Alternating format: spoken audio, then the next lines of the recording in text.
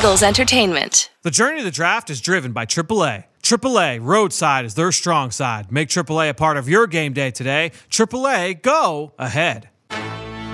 With the 25th pick in the NFL Draft, the Philadelphia Eagles select. You're listening to the Journey to the Draft podcast, driven by AAA.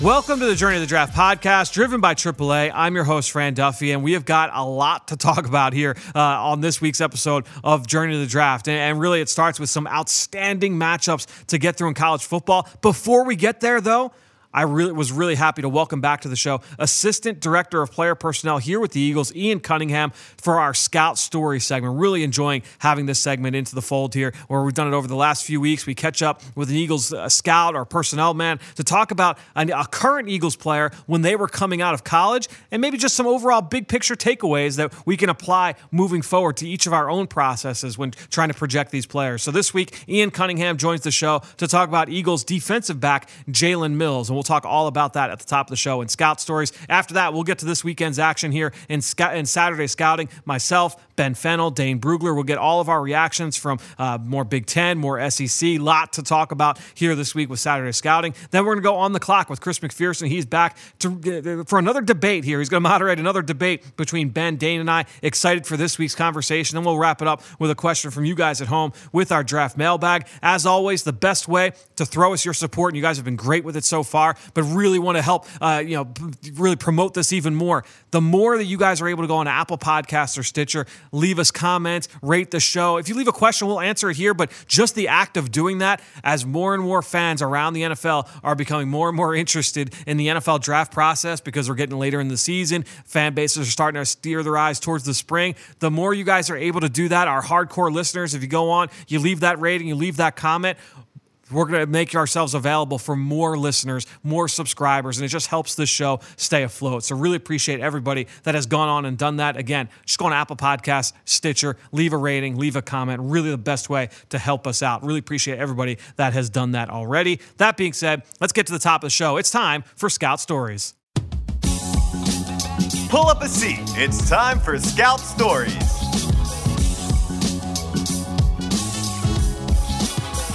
Well, happy to be joined this week by Eagles Assistant Director of Player Personnel, Ian Cunningham. And Ian, thanks so much for joining us, man, to talk about Eagles defensive back Jalen Mills. And I say defensive back because obviously he's played a number of different roles throughout the course of his career here with the Eagles. Interested to get your thoughts on him when you scouted him during his time at LSU. Hey, Fran, it's interesting enough, he had the same type of career at LSU as well. If you remember his first few years, he played corner at LSU and then moved to safety as a senior.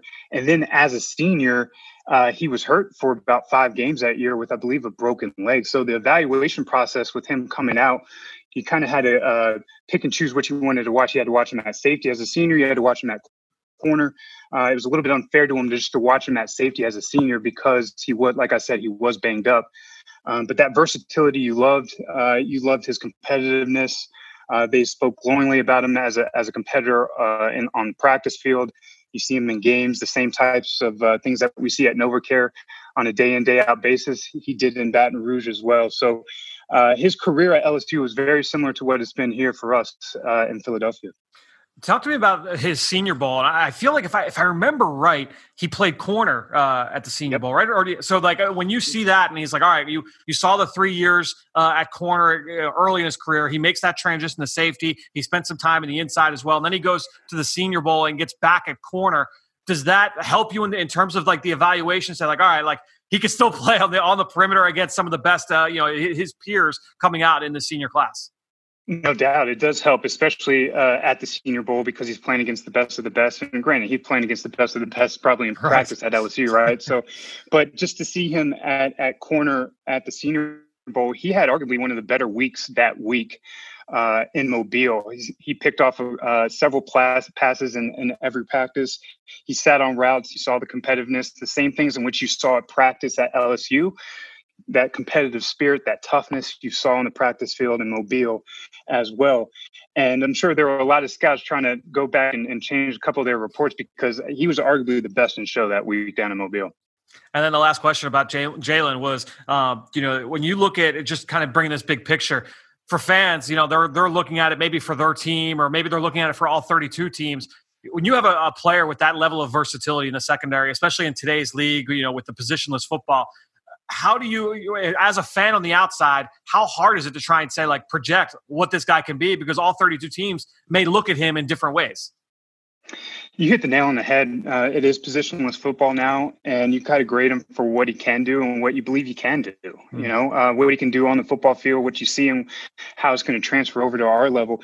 I think really with like a player like Jalen is that versatility to be able to play safety, be able to play corner, be able to play nickel or star, whatever position it may be. That versatility is huge, especially with our defense and several defenses in the NFL. So having a player like that is great to have on your side.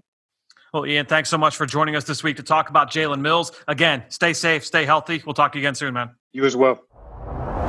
So a couple of big takeaways there from our chat with Ian. Number one, the importance of events like the Senior Bowl and what guys can do to help themselves at these All-Star games. We talked about last week, the big news with the East-West Shrine Bowl, unfortunately, canceling the 2021 game due to COVID-19. And that's going to have a big impact on a lot of players. And the Eagles have had a lot of success finding players at the East-West Shrine Bowl. Most recently, Avonte Maddox was a guy that had gone down there. Hopefully the Senior Bowl, and it seems like all signs are pointing to them being able to get that event off the ground here in a couple of months. But the Senior Bowl is just so important. It really, what it does, as Ian said, you're looking at a player that now it's an apples to apples comparison, right? Because it's not just you're seeing them, going up against the best of the best on their schedule, but now they're going up against all their peers, all the other top seniors and draft eligible upperclassmen in the class, right? So I think when you see those players shine in that forum, in that arena, we've seen guys like, Brandon Graham was another great example. And we talked about that a couple weeks ago with Anthony Patch. What BG did down in Mobile back in 2010 really helped himself going into the pre-draft process. And it shows, hey,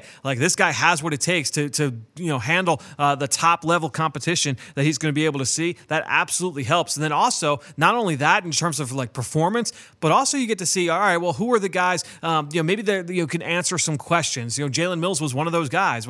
Hey, he played safety late in his career with LSU, but maybe can he play corner? And I think when he went to the Senior Bowl, showed he can play corner against the other big receivers in this class. I think that gave the Eagles a little bit more confidence that early in his career he can play corner, and he ended up winning a Super Bowl as a starting corner with this Eagles defense. So I think when you look at those scenarios, that certainly helps. I can tell you right now, a lot of teams, a lot of decision makers, scouts, they are looking for who are the guys that go down to those events and compete, because it's a lot about competition. So obviously a lot of guys will bow out for injury or for one reason or another, but seeing the guys that go down and compete every single day, that improve from day 1 to day 4, that obviously has a big swing as well for these guys. So if you see a guy come out, have some early struggles as he gets his feet wet a little bit, and then day 2, day 3 gets better and better, that always will weigh heavily on the minds of decision makers as well as they move through the pre-draft process. So the Senior Bowl, very, very important. And then the other big thing, just the last topic we hit on there, the decision about positionless players. And we talk about this all the time. And it's funny, I just retweeted a promotional tweet we did last year, right around this time, about Isaiah Simmons from when he was at Clemson. And we talk about this a lot when it comes to these quote-unquote positionless players, because it is a part of today's game. There's no debating that. You need guys that can do lots of different things on defense. If you're going to have a level of success, if you're going to match up to what most offenses are going to give you right now in terms of all the different versatile pieces that they've got at running back, receiver, and at tight end, well, you need guys that can match that on the defensive side. So whether it's a cornerback, linebacker, a nickel safety, all the different, obviously along the trenches, the defensive end, defensive tackles. So all these guys that can do different things are very, very important. That being said, all 32 teams are going to view that player very different. So I think when you look at, the examples I brought up, Isaiah Simmons, you look at Miles Jack, Jabril Peppers, who's now with the Giants. I mean, he was a good example of that. Certainly last year, Kyle Duggar, Jeremy Chin, all these guys, all 32 teams, some teams might look at it and say, yeah, this guy would fit great for us as a pure free safety. We're not going to ask him to do anything else. Some people say, hey, you know what? I'm going to ask him to play. You look at Jeremy Chin in Carolina. He's going to play off the edge. He's going to play as a stacked linebacker. We might play him at safety. We might have him match up out wide. He'll play a little bit in the slot. You might see him as a guy that can be that versatile chess piece. You might see a guy as a pure box player. all teams, all schemes are going to view him differently. So for all of you that are listening at home that like to project players, just remember that as you're watching these players coming out of college, that just because you see them one way, keep in mind how they might be seen differently by other teams and other schemes. So I think that's an important part of the process just to keep in mind, is that all 32 teams have the potential to look at guys a little bit differently. And that's not just the defensive positionless players. That's running backs and receivers. You look at like Antonio Gibson coming out last year. Some teams saw him as a back. Some teams saw him as a receiver. Offensive line. Some people might say, oh, this guy's a center. This guy's a left tackle. This guy's a right guard only. Oh, he could play all three interior line spots. Everybody's going to see all these players differently, and it's what makes this process so fun. So great stuff there from Ian Cunningham. Hope you guys have enjoyed this segment. Again, I think this was our 4th or 5th one. Hope you guys have enjoyed that here on a weekly basis now on the Journey to the Draft podcast. Now, let's get into this week's action here. It's time to welcome in Ben Fennell and Dane Brugler. Let's get into some Saturday scouting. It's time for Saturday Scouting.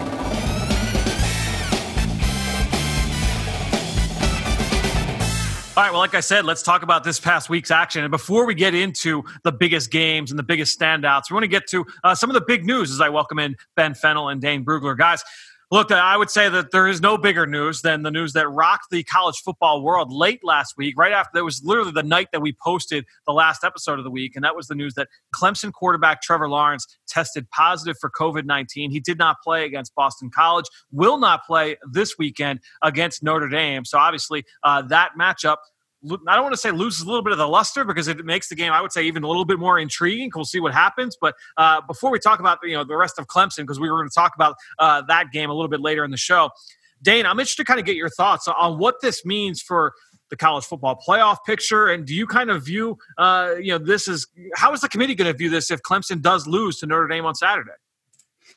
Yeah, and I think, first of all, we have to point out it's a pretty big if, because the way that DJ played, and that's all, I'm not going to try his last name, it's just DJ. I got us covered for later. Okay. The freshman quarterback, the way he played against BC, Clemson looks like they're in decent hands moving forward. But if they were to lose, things will really get interesting. It would put Notre Dame in the driver's seat in the ACC and set up a potential rematch between the two teams in the ACC championship game in December. So the committee has said before that they take injuries into account when they rank these teams and have discussions. So a loss to Notre Dame doesn't really knock Clemson out of contention because, we assume they would treat Lawrence's absence as, just the same as if he had a sprained ankle and couldn't play in that game. So if Notre Dame and Clemson finish their seasons both one loss, and the one loss being to each other, good chance the ACC could get two teams in, presumably with Alabama and Ohio State. So we still have a lot of football left to play. We'll see what happens this Saturday, but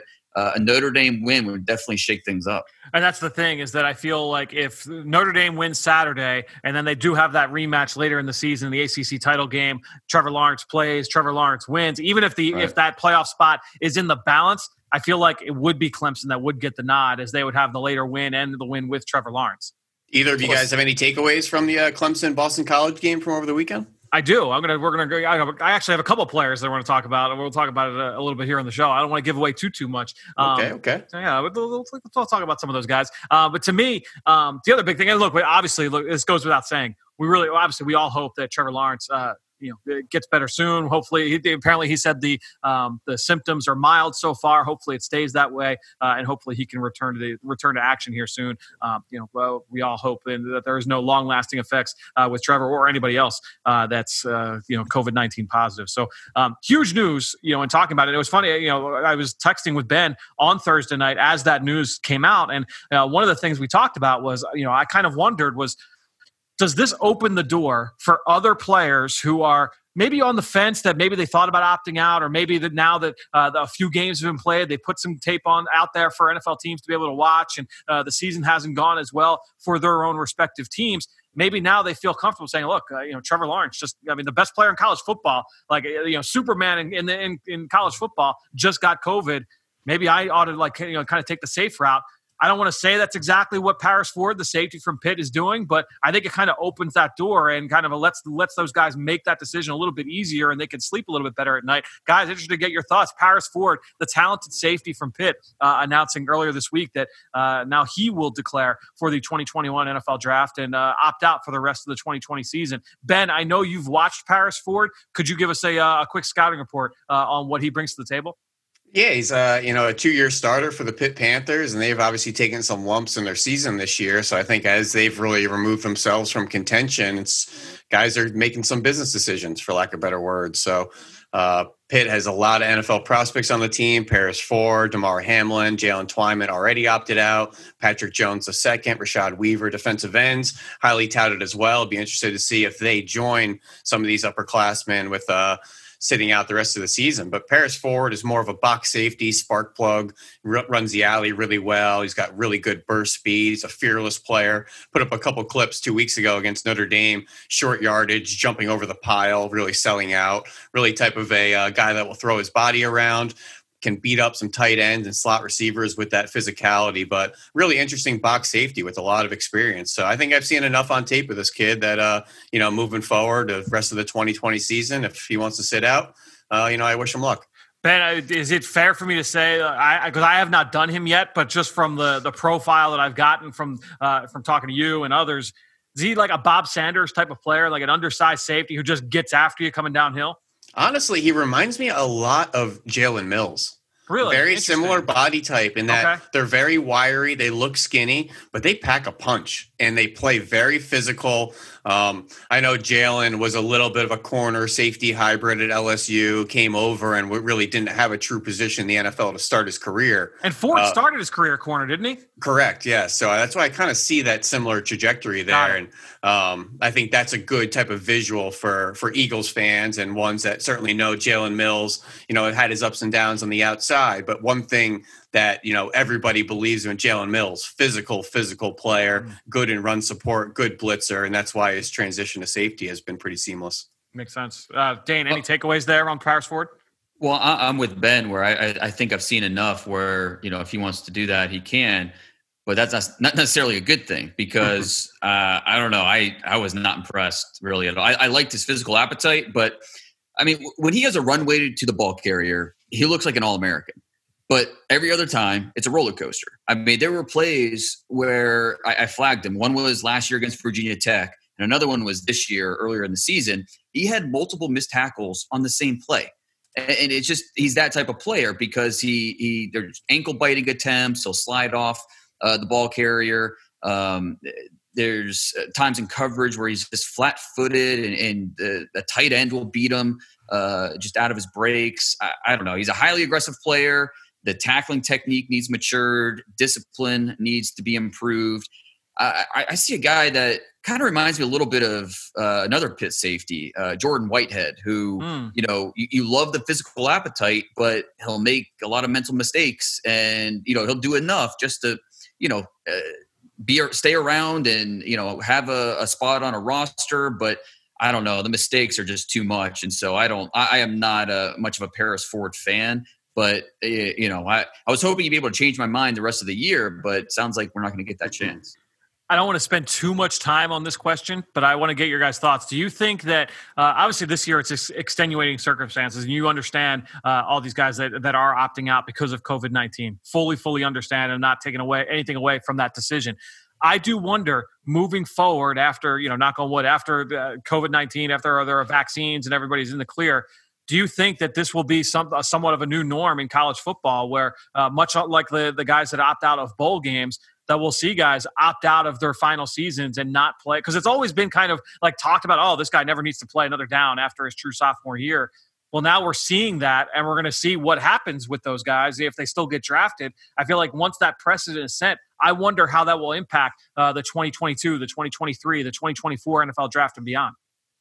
It's interesting because, there's, a guy like Nico Collins, Michigan. He really could have used this year to help himself, especially in another loaded wide receiver class. He decides to opt out. I mean, you just wonder what kind of advice these guys are getting. And so, I do think it's possible where we'll see some some guys opt out, and some will probably be understandable decisions. Guys like Jamar Chase. Other decisions will be very, head-scratching decisions, like a Nico Collins, who, probably just have the wrong people chirping in their ear. So it's something that unfortunately we'll probably see a little bit more of.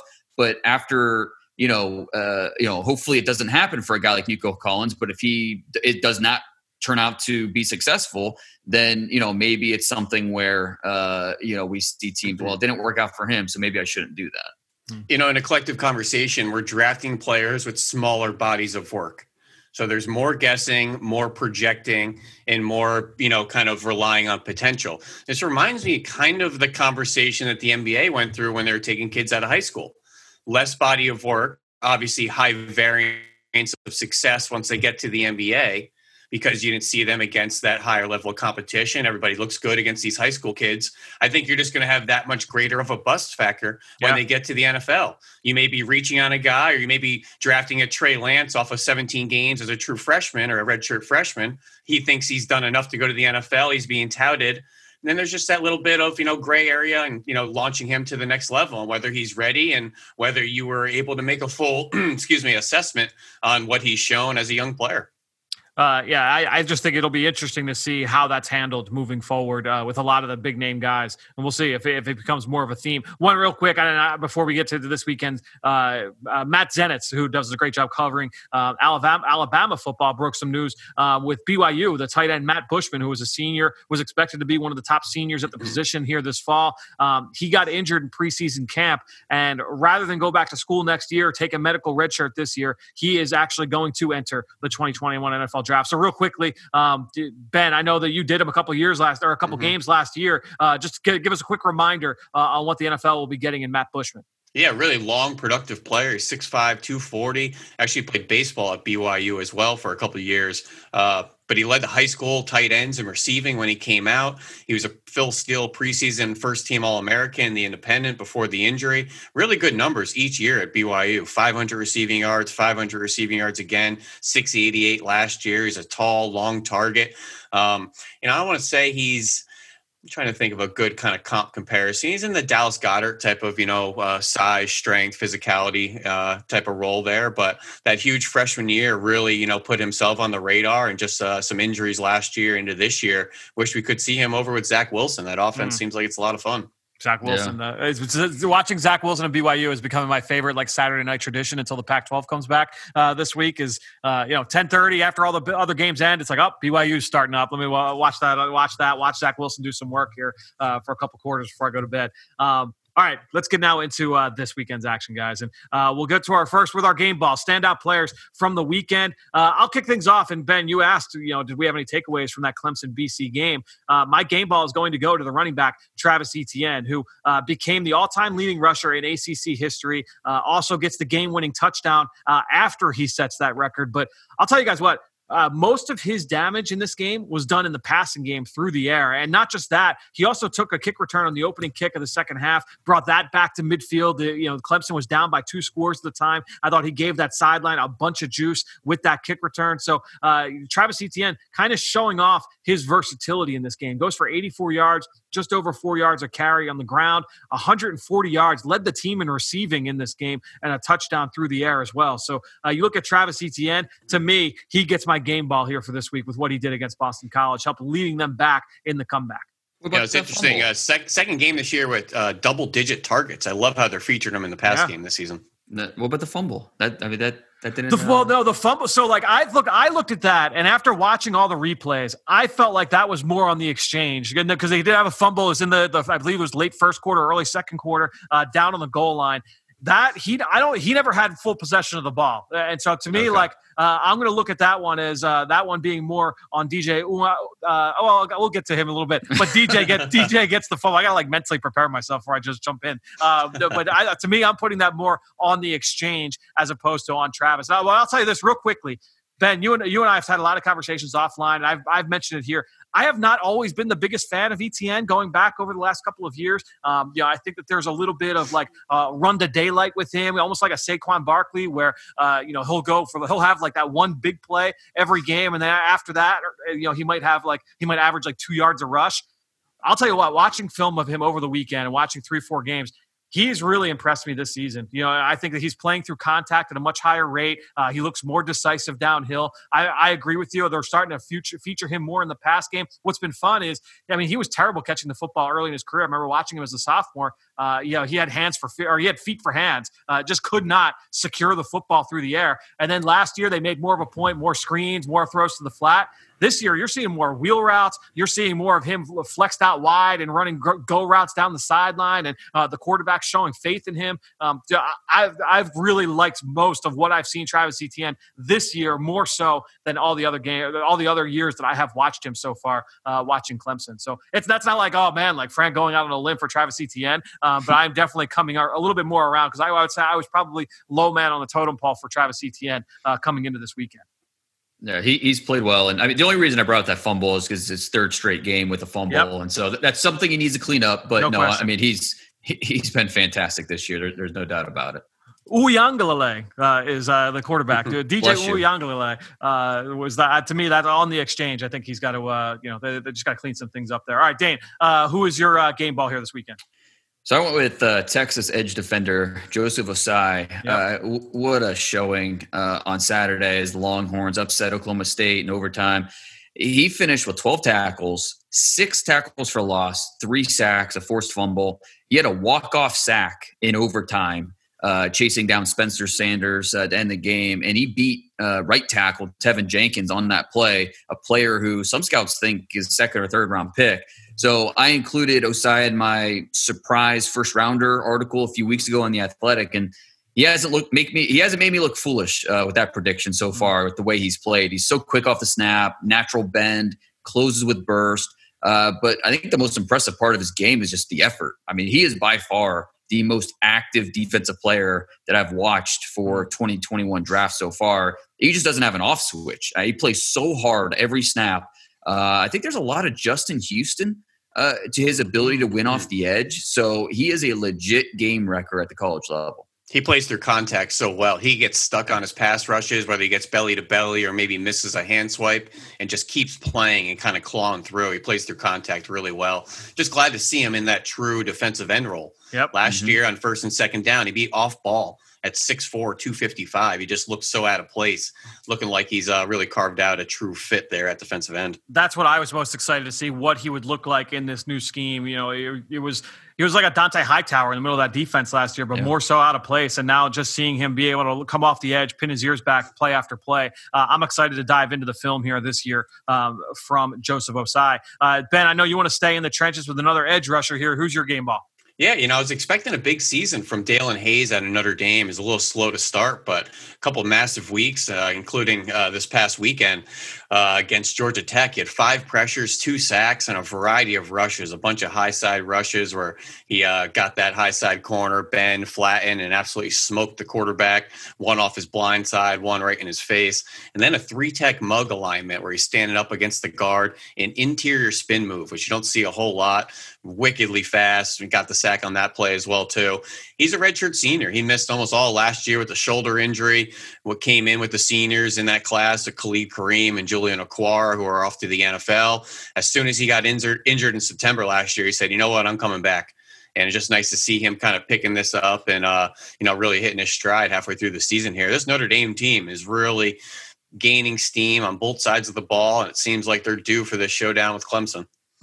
He's a guy I've not studied. That Notre Dame defensive line, they've got a number of prospects that I know people are really, really excited about. Guys, let's get to the next category here, our one-play takeaway. Dane, I'll let you kick things off.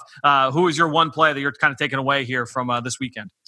Missouri had no answer for Kadarius Toney on Saturday. Finished with 3 touchdowns. I think the most impressive of which was the just a simple tunnel screen where he just broke multiple tackles, including linebacker Nick Bolton, one of, if not the best tackler in the country.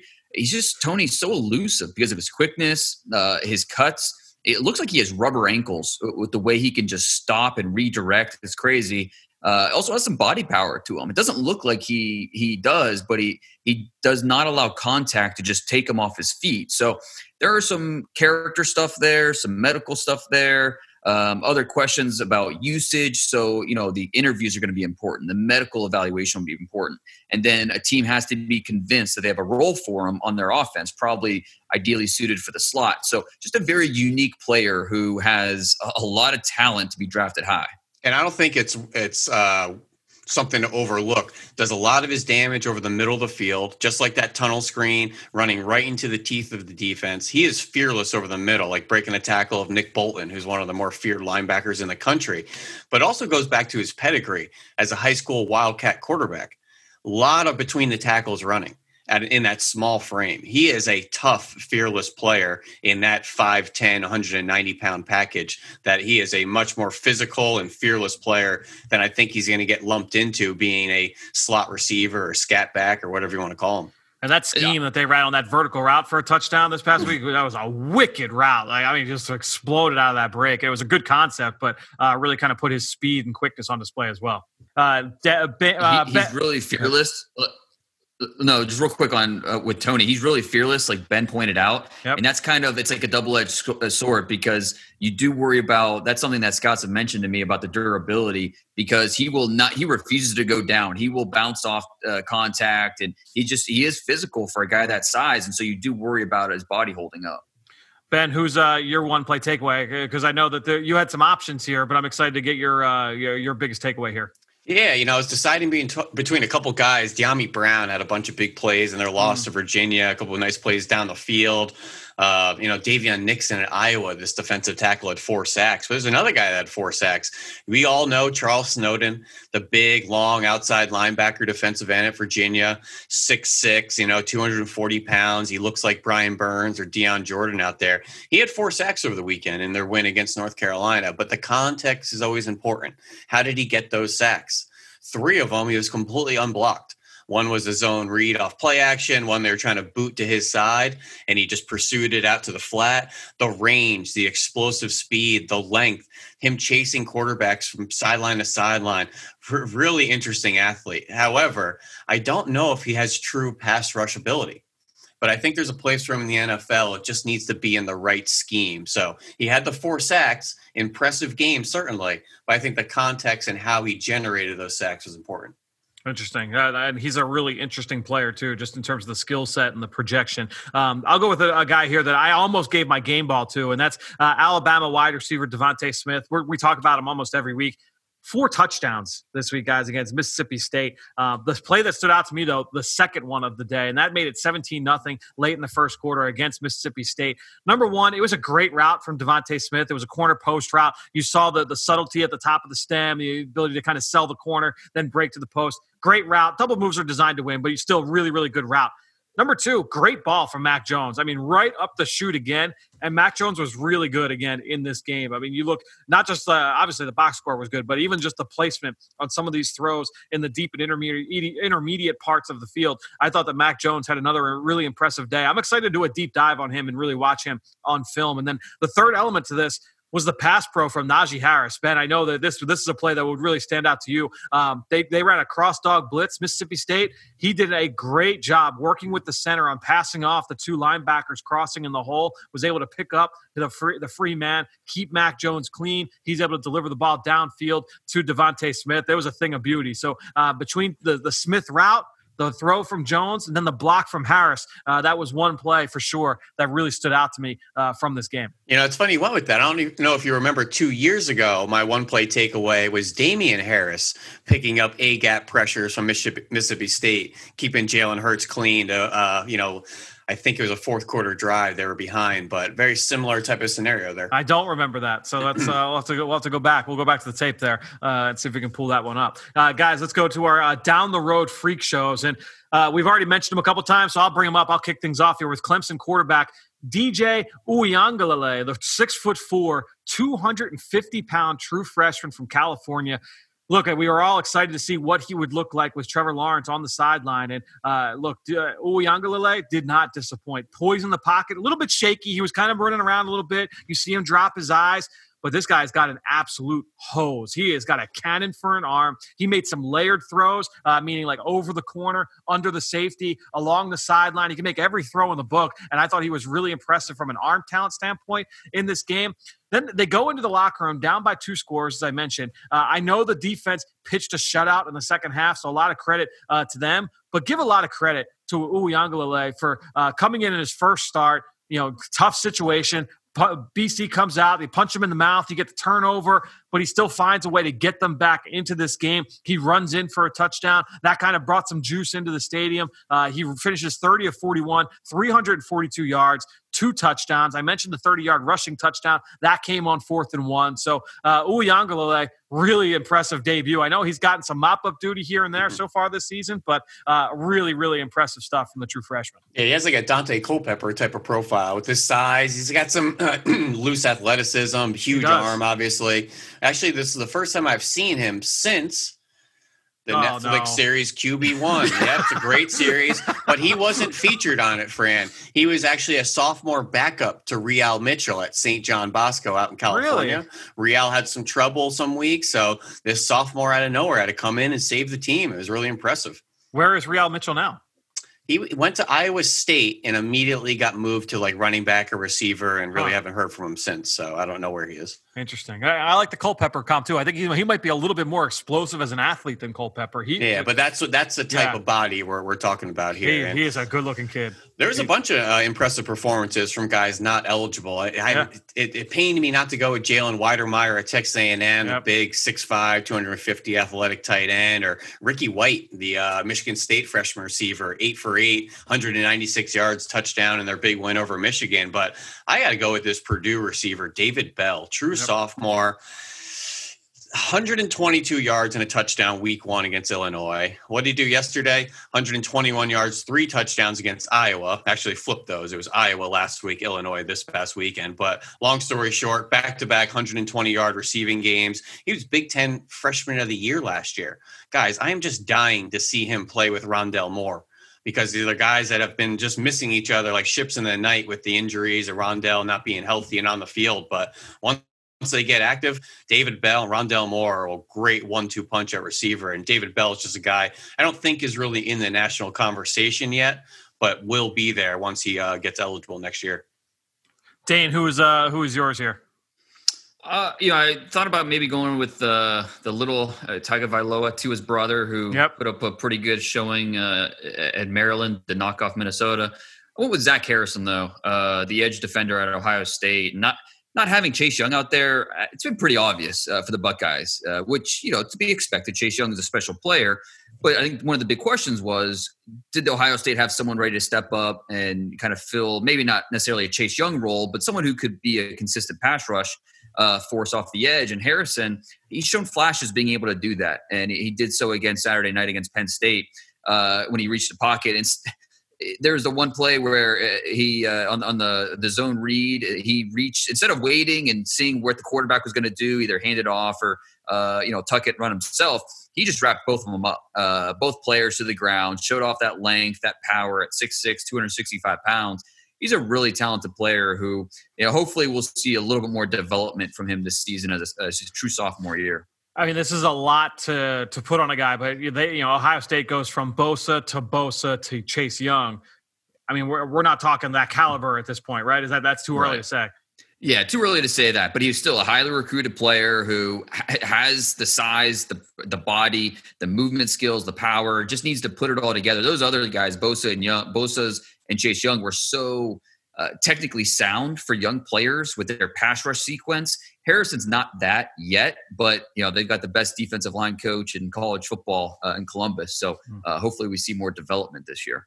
All right, well, let's stay in the trenches here for our film room recap. Ben, I'll let you kick things off. I know you've got an edge rusher from the SEC that you have put some work in on this past week. Yeah, I had to dig into this kid, Brenton Cox Jr. at Florida. He was a Georgia transfer, was the number 2 defensive end in the class behind Xavier Thomas, who went over there to Clemson.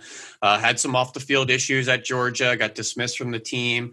I guess, on paper, but really interesting athlete that's starting to pick up some steam on that Florida defensive front. He's a twitched up, rocked up defensive end. He's about 6'3", 6'4", about 255, explosive player, really good pursuit, burst. He works in spin moves and long arm moves, will bully tight ends at the point of attack. His hands are always tight, firm, violent. He's just a guy that makes you kind of sit up in your chair because everything is explosive. Everything is violent, from his first step, from his hand usage, from the way he impacts offensive ball carriers. When he tackles them, they go backwards and he finishes them into the turf. They're starting to work in some unique alignments on third down too, lining them up at 3-tech or having them mugged in the B gap there to do some stunts and twists. But he's a really productive player. Just the transfer issue, the off the field stuff. He's only a redshirt sophomore, so technically eligible, but a very young player. He just showed up this past week on our good buddy Mike Renner at PFF's new big board. Pretty highly touted there. I think he was somewhere in the 40s. So he's a guy that's getting some love nationally. It's a little young still, but he's a guy that has the tools, and they stand out on tape anytime you put on that Florida defense. It's they got a bunch of guys in that front seven again to kind of dig through.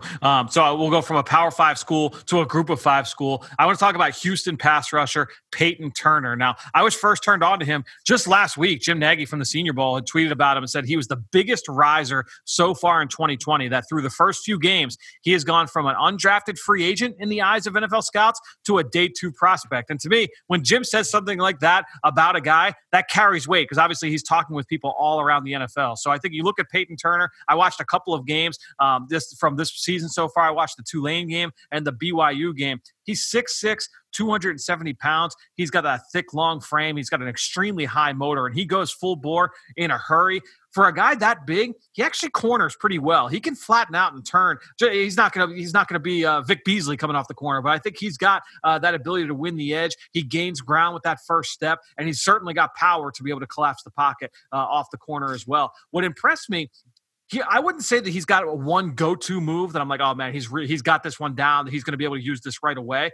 But he's got a really wide array of pass rush moves, like a long list of moves that I've seen him use on tape, and none of them where they were like, oh, man, like that was a really bad swim move or a really bad spin move. Like, I mean, you saw a double hand swipe, you saw long arms, cross chops, club rips, push pulls, swimming inside, swimming outside. He can go speed to power, like I mentioned. So, he can get a little bit deep in the pocket sometimes. I'd like to see him counter a little bit faster. And like I said, he doesn't have that one go-to move yet. But this is a guy I think that's got a lot of potential moving forward. He kind of reminded me of a floor, like a William Golston type player who has turned into a solid starter for the Tampa Bay Bucks, maybe even like a Preston Smith. And he stands up at times for Houston, a lot of the times in their base defense. So I think when you look at Peyton Turner, it's a really intriguing player. And I'm glad that Jim kind of brought him to the forefront. And I was able to watch him over the weekend. And I came away pretty impressed. I kind of liked what I saw.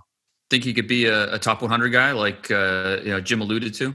I think he could work his way there. My guess is right now he's probably not there, but I think he could work his way there because 6'6", 270. And I don't think he's going to be a slouch when he does his athletic testing. And if he keeps producing the way he is, I think he's got a shot.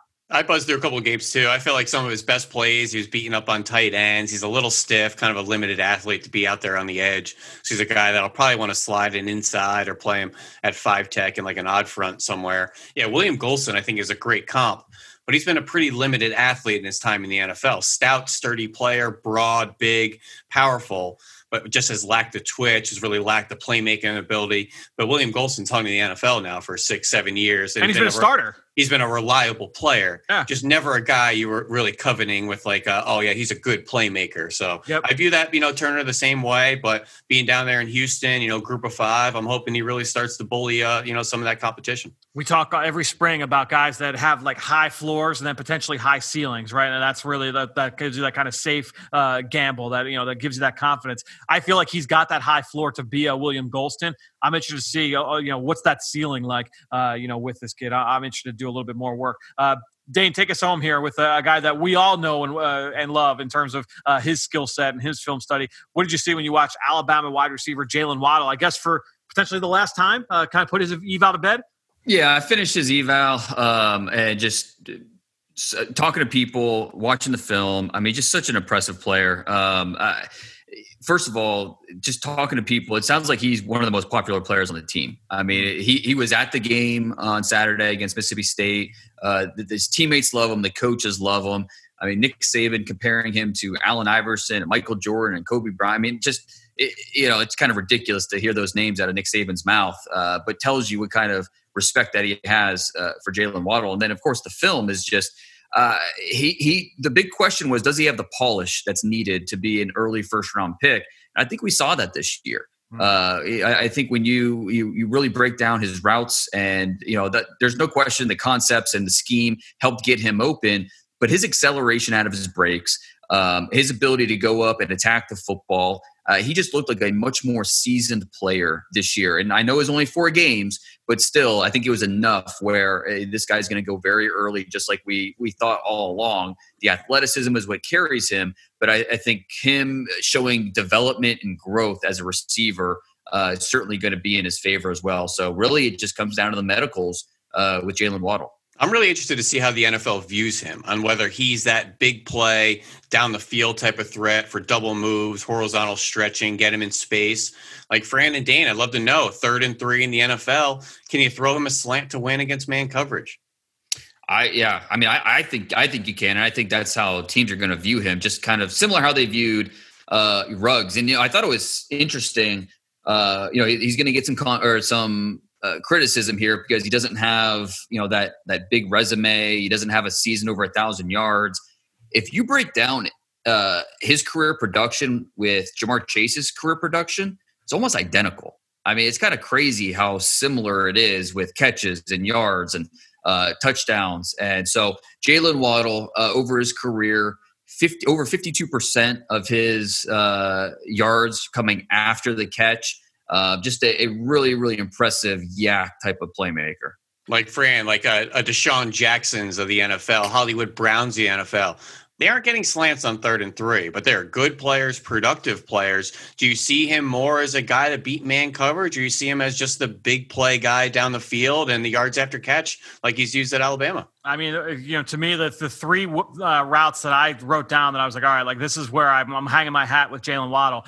Certainly the screen, get him the ball fast. And then after that, it was deep crossing routes and post routes. Like I want him working in space, getting down the field and work vertically. I haven't studied the 2020 film yet. And hey, Dane, maybe you could speak to this. I didn't see really any reps of him against press coverage last year when I did him in 2019.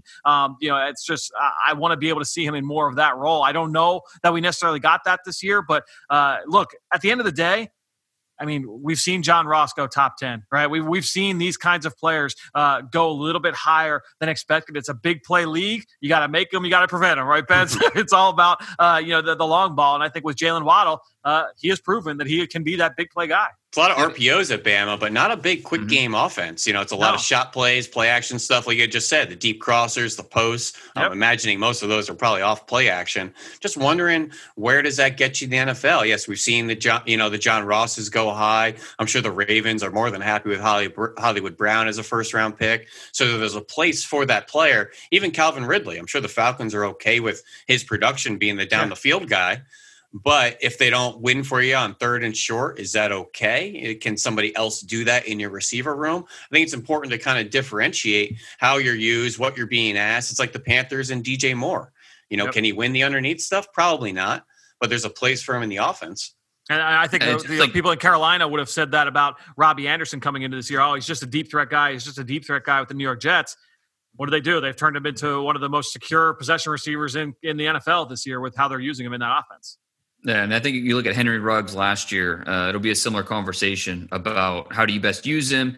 I think at the end of the day, teams are going to look at him and say, maybe this could be our version of a Tyreek Hill, a guy that we can move around the offense and is going to give us those big plays. And, I think at the end of the day, that's going to be worth a first-round pick somewhere in the top half. So without question, Jaylen Waddle, one of the scariest players in this NFL draft, if he were to come out, but one of the scariest players in the country because of that playmaking ability. Well, we're going to talk about scary players here in this next segment. We're going to go on the clock. Let's welcome in Chris McPherson. Let's talk about the scariest defensive players in this NFL draft. On the clock. All right, guys, excited to get things going here with another segment of On the Clock as we welcome Chris McPherson to the show. C-Mac, it's a tight one here, guys. Dane's got 3 wins. Ben's got 3 wins. I've got 2 wins. We'll see if I can really tie this thing up. And I wanted to go with a kind of a Halloween theme this week because I was coming up with the idea. It was Halloween night. I was like, all right, who is the scariest defensive player in the draft? C-Mac, I thought this would be right up your alley. I'm sure you got the kids, you got the little guys, you got trick-or-treating. But we'll go with this for this week's category. I like it. I think you're really the one who's enjoying this. Don't put this all on me, Fran. Come on now. You're the one trying to get into the spirit as well. So That's this is going to be good. I just want to know, who am I going to disappoint this week? You're going to disappoint 2 of us, and look, it's that's the nature of the beast at this point. But I'll kick things off here. I did have first pick. Dane had second pick. Ben rounds us out with the third pick after the win last week. So look.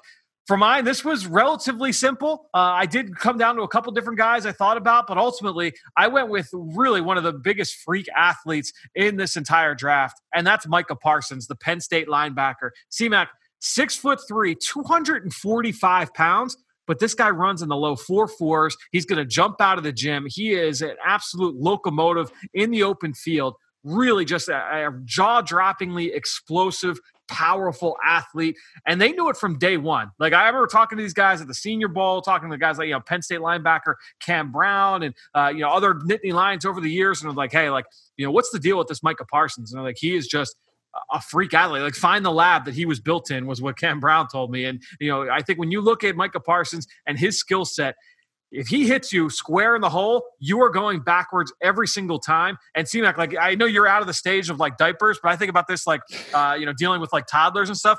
When you think you might smell something, it's all right, diaper check, you lift the kid up. When Micah Parsons is coming in the hole, I just want to pause the film, pick the running back up and say all right, diaper check. You're all right. You got anything going on? Because he is terrifying coming downhill. And then also just kind of taking a step back, big picture. He's also a little bit scary for the evaluator because he is a little bit raw. There's a little bit of upside here. There's a lot of projection here because C-Mac, he was a defensive end. He was a pass rusher in high school, but he was such a freak athlete that coming to the college level, they're like, we want to put you in space. We want you to be a linebacker. So this guy who once had 13.5 sacks in one game in high school, now he's going to play the linebacker position. He's only been doing it for a couple of years. He is just an absolute joy to watch if you just want to watch a physical marvel. Micah Parsons, to me, the most terrifying defensive player in this draft because of what he is from a pure physical specimen standpoint. Shame he's not playing this year. I know that is the disappointing part, but he is. I mean, when you're talking who scares you the most as opposing offensive player, to me, it's Micah Parsons. What high school did he go to where you get 13.5 sacks in a game? I'm trying to think of. I actually take that back. It wasn't even 13.5. It was 18.5. 18.5 sacks and that was at Central Dauphin High School. Which was not too far. He also went to Harrisburg High School. That's where he finished his career. So 2 different high schools, but right in the area, right here in Ross Tucker's backyard. All right, Ben, you're being a little quiet there in the background. Just lurking? He's a nice, productive player. There's nothing to be too intimidated about. He's got a nice smile. He's a good kid on the field, off the field. I think any NFL team would be excited to plug him into their locker room, represented Penn State at the media day. He's a darling out there. I'm excited to see him on Sundays. Dana, and he's freaky, but I think he was number 13 on Bruce Feldman's freak list. So there were 12 freakier players in front of him. We're going for scariest player. Let's be fair. We're not doing freakiest. I know. You did say freaky, though, so I just wanted to say he is freaky, but maybe not the freakiest. So just putting that out there, too. C-Mac, for a comparison, there were, as a true freshman, Ross Tucker told me he reminded him of LeVar Arrington, a former teammate who was the 2nd overall pick. For Ross to throw that out there, I thought was something. And then Bruce Feldman made the comparison. Guys in the building say he's just like Saquon, another former number 2 overall pick, just in terms of the type of athlete, that explosive, physical, powerful presence that he is. C-Mac, just to spin it to comic book land, he's like Captain America. He's a good player. He's strong. He's fast. He's productive. But nobody looks at Captain America and is afraid of Captain America. He represents the whole group. He's got the good smile. He's all American. He's a productive guy. He's getting the job done out there. But are you afraid of him in the collective lineup? I don't know about that. Dude, I would love for you to say that to his face. That's my thing, then. He knows where to find me. All right, Dane, who's your pick here? All right. So first of all, your kids aren't in the room with you, right, C-Mac? No, I want to make sure because I don't want to be responsible for any nightmares or anything like that in your house. After talking about Michigan's Kwity Paye. Paye is the highest ranked senior prospect in this draft. 6'3", 271 pounds, one of the fiercest pass rushers in college football. Not only does he have size and power, he was number 1 on Bruce Feldman's freak list, 4.57 40-yard dash. 34 inches in the vert. The most alarming number, 6.37 3-cone, which is ridiculous for a defensive end. To put that number in perspective, corner Patrick Peterson, when he's coming out of LSU, had one of the freakiest 3-cones we've ever seen at 6.58. So if he's able to get anything close to that, let alone below it, it just at 50 pounds heavier, just a really impressive thing to look out for. And then that not only does he have the numbers testing wise, but it translates to the game. Michigan has played 2 games so far this season. According to Sports Info Solutions, he's accounted for 16 pressures. He just took over that fourth quarter against Minnesota. The blockers had no answer for him. And then the other factor with Paye, and this might be the most important factor to consider here, is the competitive drive. I don't know if you guys got a chance to see Tom Rinaldi's piece on College Game Day about Paye and his unique backstory, but his mom grew up in war-torn Liberia, destroyed her family. She was forced to flee to the U.S., and this is when Kwity was very young, like a year old. They settled in Rhode Island, not knowing any English or anything like that. She worked multiple jobs, sent him to a private school because of the football program, and he promised her she wouldn't have to pay for college. He followed through on that promise, and now his promise is he's not going to, he wants to make sure he takes care of her the rest of her life. And so he just breaks down in tears talking about what his mom has done for him and how he wants to repay that. So when you talk about the power, the freaky athleticism, the on-field production, and then you factor in how driven and competitive this guy is, that is a scary player to line up against. I like it. Very nicely done. I can't believe that you're relying on the Tom Rinaldi, which was a great piece, and you're relying on the Tom Rinaldi tearjerker to try and sway the opinion of the voter. You tell me that I watched that and I'm like, this guy is not going to let me down. And I ran down the street. I ran back. I mean, it pumped me up. Nothing scarier than a 3-cone drill, though. I mean, there's nothing gets me all worried. It's like, oh man, there's a 3-cone drill. If you're an offensive tackle, you're like, shoot, I got to protect the corner. He could go right through me. He could beat me in so many different ways. Oh, good stuff there, Ben. Well, when we're looking for the scariest player in college football, I'm going right to the biggest and the baddest. And this guy came to campus as a true freshman at 6'3", 378. 378 pounds. Unfortunately, he's down to 346, so he's trimmed up a little bit. And that's LSU nose tackle Tyler Shelvin, one of the most stout interior defensive tackles in the country. Massive player. He's big. He's ugly. He's the first off the bus type of guy. He's the tone setter. And just as a true freshman, go ahead and put on the punt return tape. He's out on special teams. Why? Because he absolutely murders personal protectors with a 10-yard head start. He's got highlight plays of absolutely putting those guys out on their butt. But he's the biggest, strongest pound-for-pound player in college football. He's not quite the juggernaut, who I think weighed in at 1,900 pounds and 9'5", a little bit under that from the comic book days. But he's a big guy. He's a bad guy. He's mean. He's nasty. He sets the tone. He's the scariest player in college football. He's the guy you want to take to the dark alley when you're alone with a flat tire. He's the guy you're calling first in the phone there, C-Mac. He's who you want. So who's the comic book comparison? He's the juggernaut right there. So he's not quite the same size. Juggernaut was 9'5", 1,900 pounds. So he's 6'3", 346, just a tick behind Juggernaut there, but similar type of play profile, certainly. Dane, you're rolling your eyes. No, not rolling my eyes. I mean, Shelvin, he's like the size is great, but I mean, it's kind of because he's got some lazy trends. I mean, there have been a lot of whispers around that program how he just, needs to be in shape, but he won't take the time to do it. And I don't know. I mean, I don't know if he's heavy, but I'm not sure if I'm scared of that. What 1.5 career sacks coming into the season? Yeah, the production should terrify you. No question about it. You don't know what you're getting on the field, off the field, weight, that's a good point. production. You don't know what you're getting. So, it's a good point. Unpredictability about it. I know the draft rooms are terrified up and down of where to take this kid. Oh, geez. So going into this as an undecided voter, okay, bringing the election into it. A lot of good cases. Any closing arguments? Any last rally stands? I'm just going to say that I've got one of the craziest straight line athletes who is extremely powerful and has only been playing the position for 2 years, and his best football's ahead of him. That's all I got to say. All right. So Tom Rinaldi. That's all I got to say.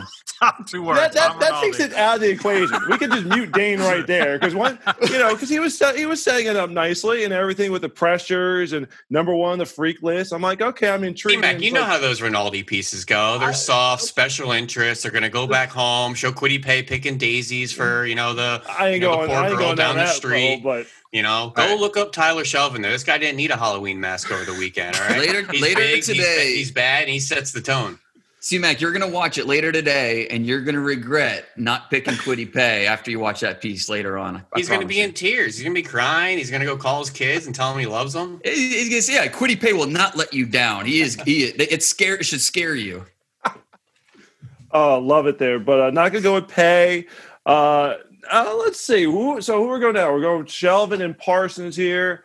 I like – Fran using the diaper analogy about the little diaper check there in the alley, the size, speed profile, is someone that fits the, when you talk about the toughest players in the NFL, we're talking about translating to the pro game. Usually it's going to be those linebackers when you think of overtime. Think of Jeremiah Trotter in Philadelphia, of course, Ray Lewis in Baltimore all those years. You don't have really those guys because usually it's smaller guys who are thriving now at the NFL game. So a little bit of a throwback here with Micah Parsons. So, Fran, you're going to get the win here. We're going to even it up. Tie ball game here, 9 weeks into the segment. Really, really, this is tight. I'm going to be honest, it's a little bit tighter than I thought. I thought, one of us would kind of pull away here. But I'll take the win. I'll thankfully take the win.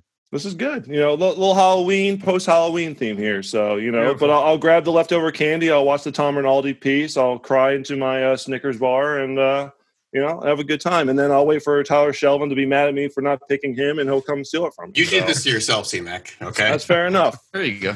Trust me. You're forewarned. As soon as we leave, I regret the decision every week. So it's, it's no different. It's going to be like me eating the 10 different Kit Kats. So, you got to try the white chocolate, the dark chocolate, the regular kind. It's like afterwards you just regret it. And you're like, I just should have. Well, if the Eagles somehow end up with Tyler Shelvin after next year's draft, I'm making sure he knows where you are in the building. Well, C-Mac, guys, this has been great. Really appreciate you guys jumping on once again here on the Journey to the Draft podcast, driven by AAA. We'll talk to all 3 of you guys again soon. Before we wrap up this episode, it's really important to me one last time that I talk about voting. And depending on when you're listening to this, it's here. It's election day. And I'm going to keep this one short and sweet. Get out and vote. The lines might be long, but get out and vote. The weather might be bad. Get out and vote. Remember, the general election in 2016 was decided ultimately by just over 70,000 votes over the span of a couple of key states. And Pennsylvania, my home state, is one of those states. Just over 70,000 people. Now, I would say normally that is enough to fill a football stadium, but because of the current state of our country right now, I can't even paint that visual, right? So again, think of that number, just over 70,000. That's in the entire country. So if you think along those lines, if you see those crowds, you show up to vote, you get to the polling place and you see that there's a long line out the door, around the corner, just know, no matter who you vote for, no matter what your political affiliation is, your vote matters because in these elections, it is razor thin. So obviously, like we talked about last week, stay safe, socially distance, wear your masks, but it is your right to vote. It is your right for your voice to be heard. Get out and vote on November 3rd. Now it's time to hear from you, the fans, in the Draft Mailbag. All right, so let's wrap this show up with our draft mailbag. And as I said at the top of the show, best way to throw us your support is going to Apple Podcasts or Stitcher. Leave us a rating. Leave us a comment. Write him left a great question saying he loved the discussion that we had about the two offensive tackles that were so diverse in terms of one not having the play strength but being more technically sound, and then the other having the strength but being a little bit less developed with their technique. And I believe, Will, you're talking about the conversation about Dylan Radins, the left tackle from North Dakota State, and Rashawn Slater from Northwestern. We had that conversation a couple of weeks ago here on the show. So it made me wonder if you guys could add a segment where you take two prospects who lack something the other one has that you think if you were to kind of meld them together, that it would make the perfect prospect. For instance, a corner who has strong cover skills but isn't a sound tackler, and then another who is strong against the run but needs development and coverage. So I like that. 2 weeks in a row that we're getting segment ideas from all of you guys at home. I love it. Please keep that coming. And I think this is something that we can definitely do moving forward, especially once we get into the spring and we start to talk about more and more of these players. I love this idea, but I will throw you one here just for this segment. I was thinking about it. I was like, all right, what's a position we can talk about? Let's talk about off-ball linebacker. And I think you look at Micah Parsons from Penn State, true junior, who opted out, is not playing here in 2020. So you've only got really 1 full year as a starter. He was a backup as a true freshman. But this guy is a physical freak. He is huge. He runs like a deer. He hits like a locomotive. He is just a physical specimen at the position. He's great in man-to-man coverage. You line up and say, hey, guard that tight end. Guard that running back out of the backfield. Do your thing. This guy can do that on command. And again, just an explosive athlete, both moving forward and moving in reverse. Then you pair him with a guy like Auburn senior linebacker KJ Britt. Now, I just studied Britt over the weekend again, and I think when you look at KJ Britt, he's a big kid. He's strong. He's got some pop to him. He's instinctive. I like the way that he triggers downhill very quickly. I like his key and diagnose ability.